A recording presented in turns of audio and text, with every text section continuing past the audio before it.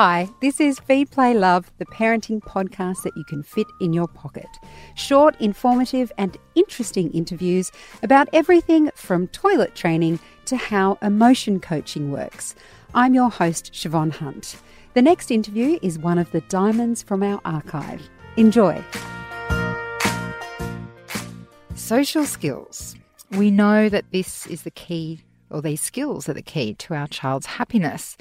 I mean, look, we all need social skills, not just children.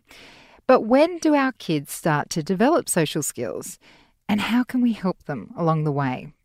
Danielle Jans is a childcare manager from the Benevolent Society in Sydney, and she works with toddlers all day. Hi, Danielle, how are you? Hello, I'm very well. Thank you for having me. Look, I know there's a period of time when children play parallel to each other and they're not actually interacting. When do we start to see them actually notice other children around them and start to play with them? What age, roughly? Look, it's quite extraordinary. I think we need to remember that right from birth, and there's some evidence to suggest before, the links that are being made and the connections that are being made with the sounds and the experiences around them. And so babies are working on that connection straight from day one with whoever's their primary attachment person, whether that's mum or dad or a few different people. And as you say, there is that stage of parallel play, which is around the toddler time. So, around about 2. But we see evidence, and I see it every day with our beautiful babies that come to our service. And we're so fortunate to be able to see them making connections with each other. And little babies. Little tiny ones that are crawling to each other. Oh, how lovely. And look, they may not have a genuine communication in terms of an interaction and a social give-take type experience that we see with older children, but they're certainly aware of each other, I think. And I think our understanding of the importance of connection is changing quite significantly with the more research that's done into it, with more amazing people being involved in all the different connections that happen in our brains around socialisation. When you talk about parallel play, that typically comes with the sort of 2-year-old type age. Again, all children are very different, so some will start earlier, some will start later, but you want to see it around about that 2.5 year age group. And you'll see them sitting alongside each other. You might see them at the park when you take your little person to the park, and they'll see someone going down the slide. They might watch them and then they'll start going down the slide. And then there might be 2 slides together and they'll go down beside each other. There may not be actual communication happening between them, but they're certainly engaging in the similar experience. And what they're doing is basically formatting that, I see you doing something and I'm going to do it too, which then leads beautifully into the next stage, which is when they start to be aware that they're together in the same type of experience and the same type of energy.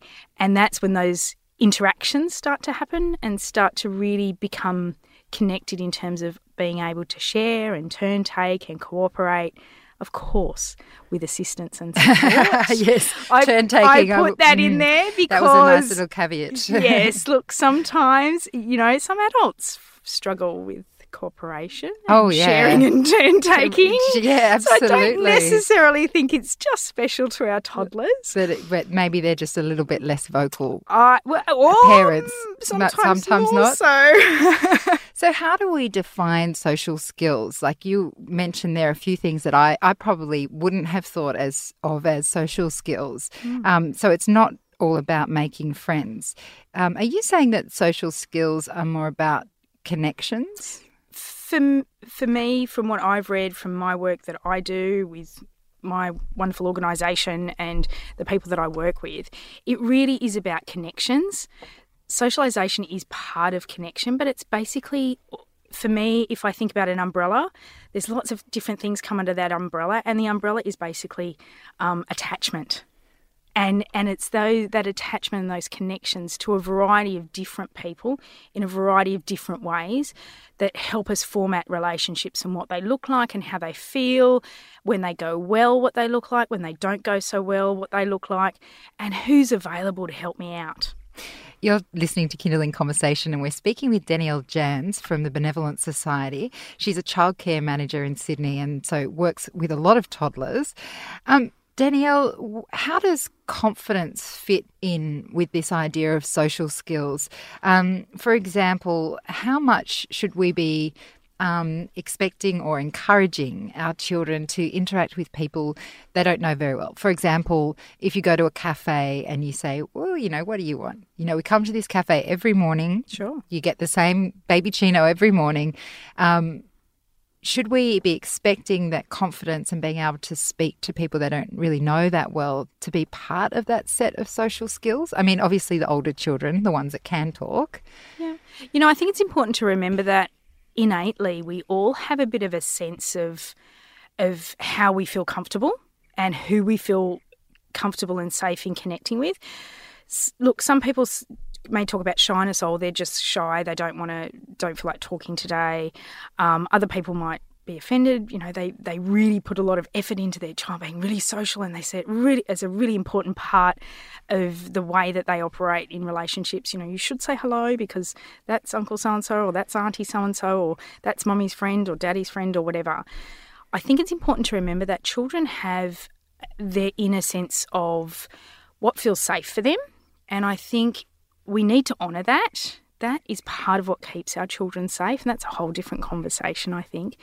But I think it's important to remember that it's okay if a child doesn't feel comfortable in speaking to someone they don't know, and it's all right for the adult that's with them to try and not be offended if it's someone that they really like or that's a skill they really appreciate.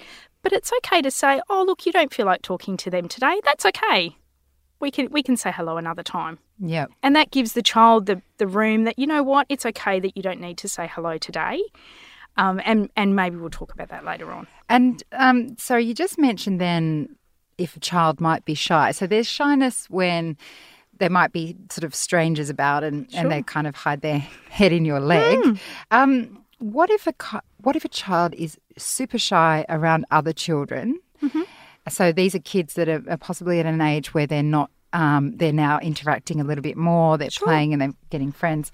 What if they're super shy around other children, but they're fine with adults in their known circle? So I'm talking in a daycare situation. Of course, so you're talking about the child that might find it difficult to get in and have a play experience with somebody else at an age where you would expect that's what they would be able to do. And as the parent, well, they're fine with me and they're fine with Nana and Pop and they're fine with their cousins. But when it comes to their daycare environment, which they'd be at regularly, they're not fine with the children there. They're not as warm or connected with them.